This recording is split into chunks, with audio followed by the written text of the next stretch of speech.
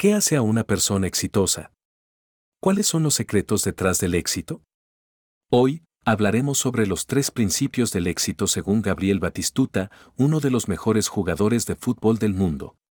Muchas personas luchan por alcanzar el éxito en sus vidas, pero a menudo se sienten perdidos y sin dirección. ¿Cómo pueden encontrar su camino hacia el éxito?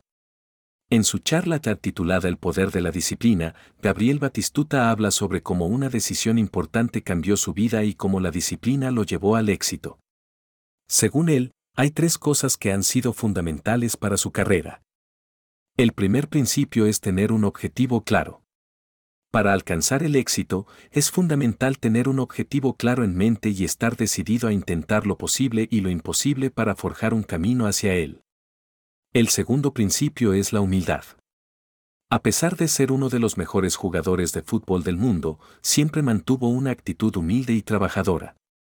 La humildad es clave para mantenerse enfocado en el objetivo y no distraerse con la fama o el éxito. Finalmente, el tercer principio es la disciplina. La disciplina es uno de los pilares fundamentales de la carrera deportiva de Gabriel Batistuta.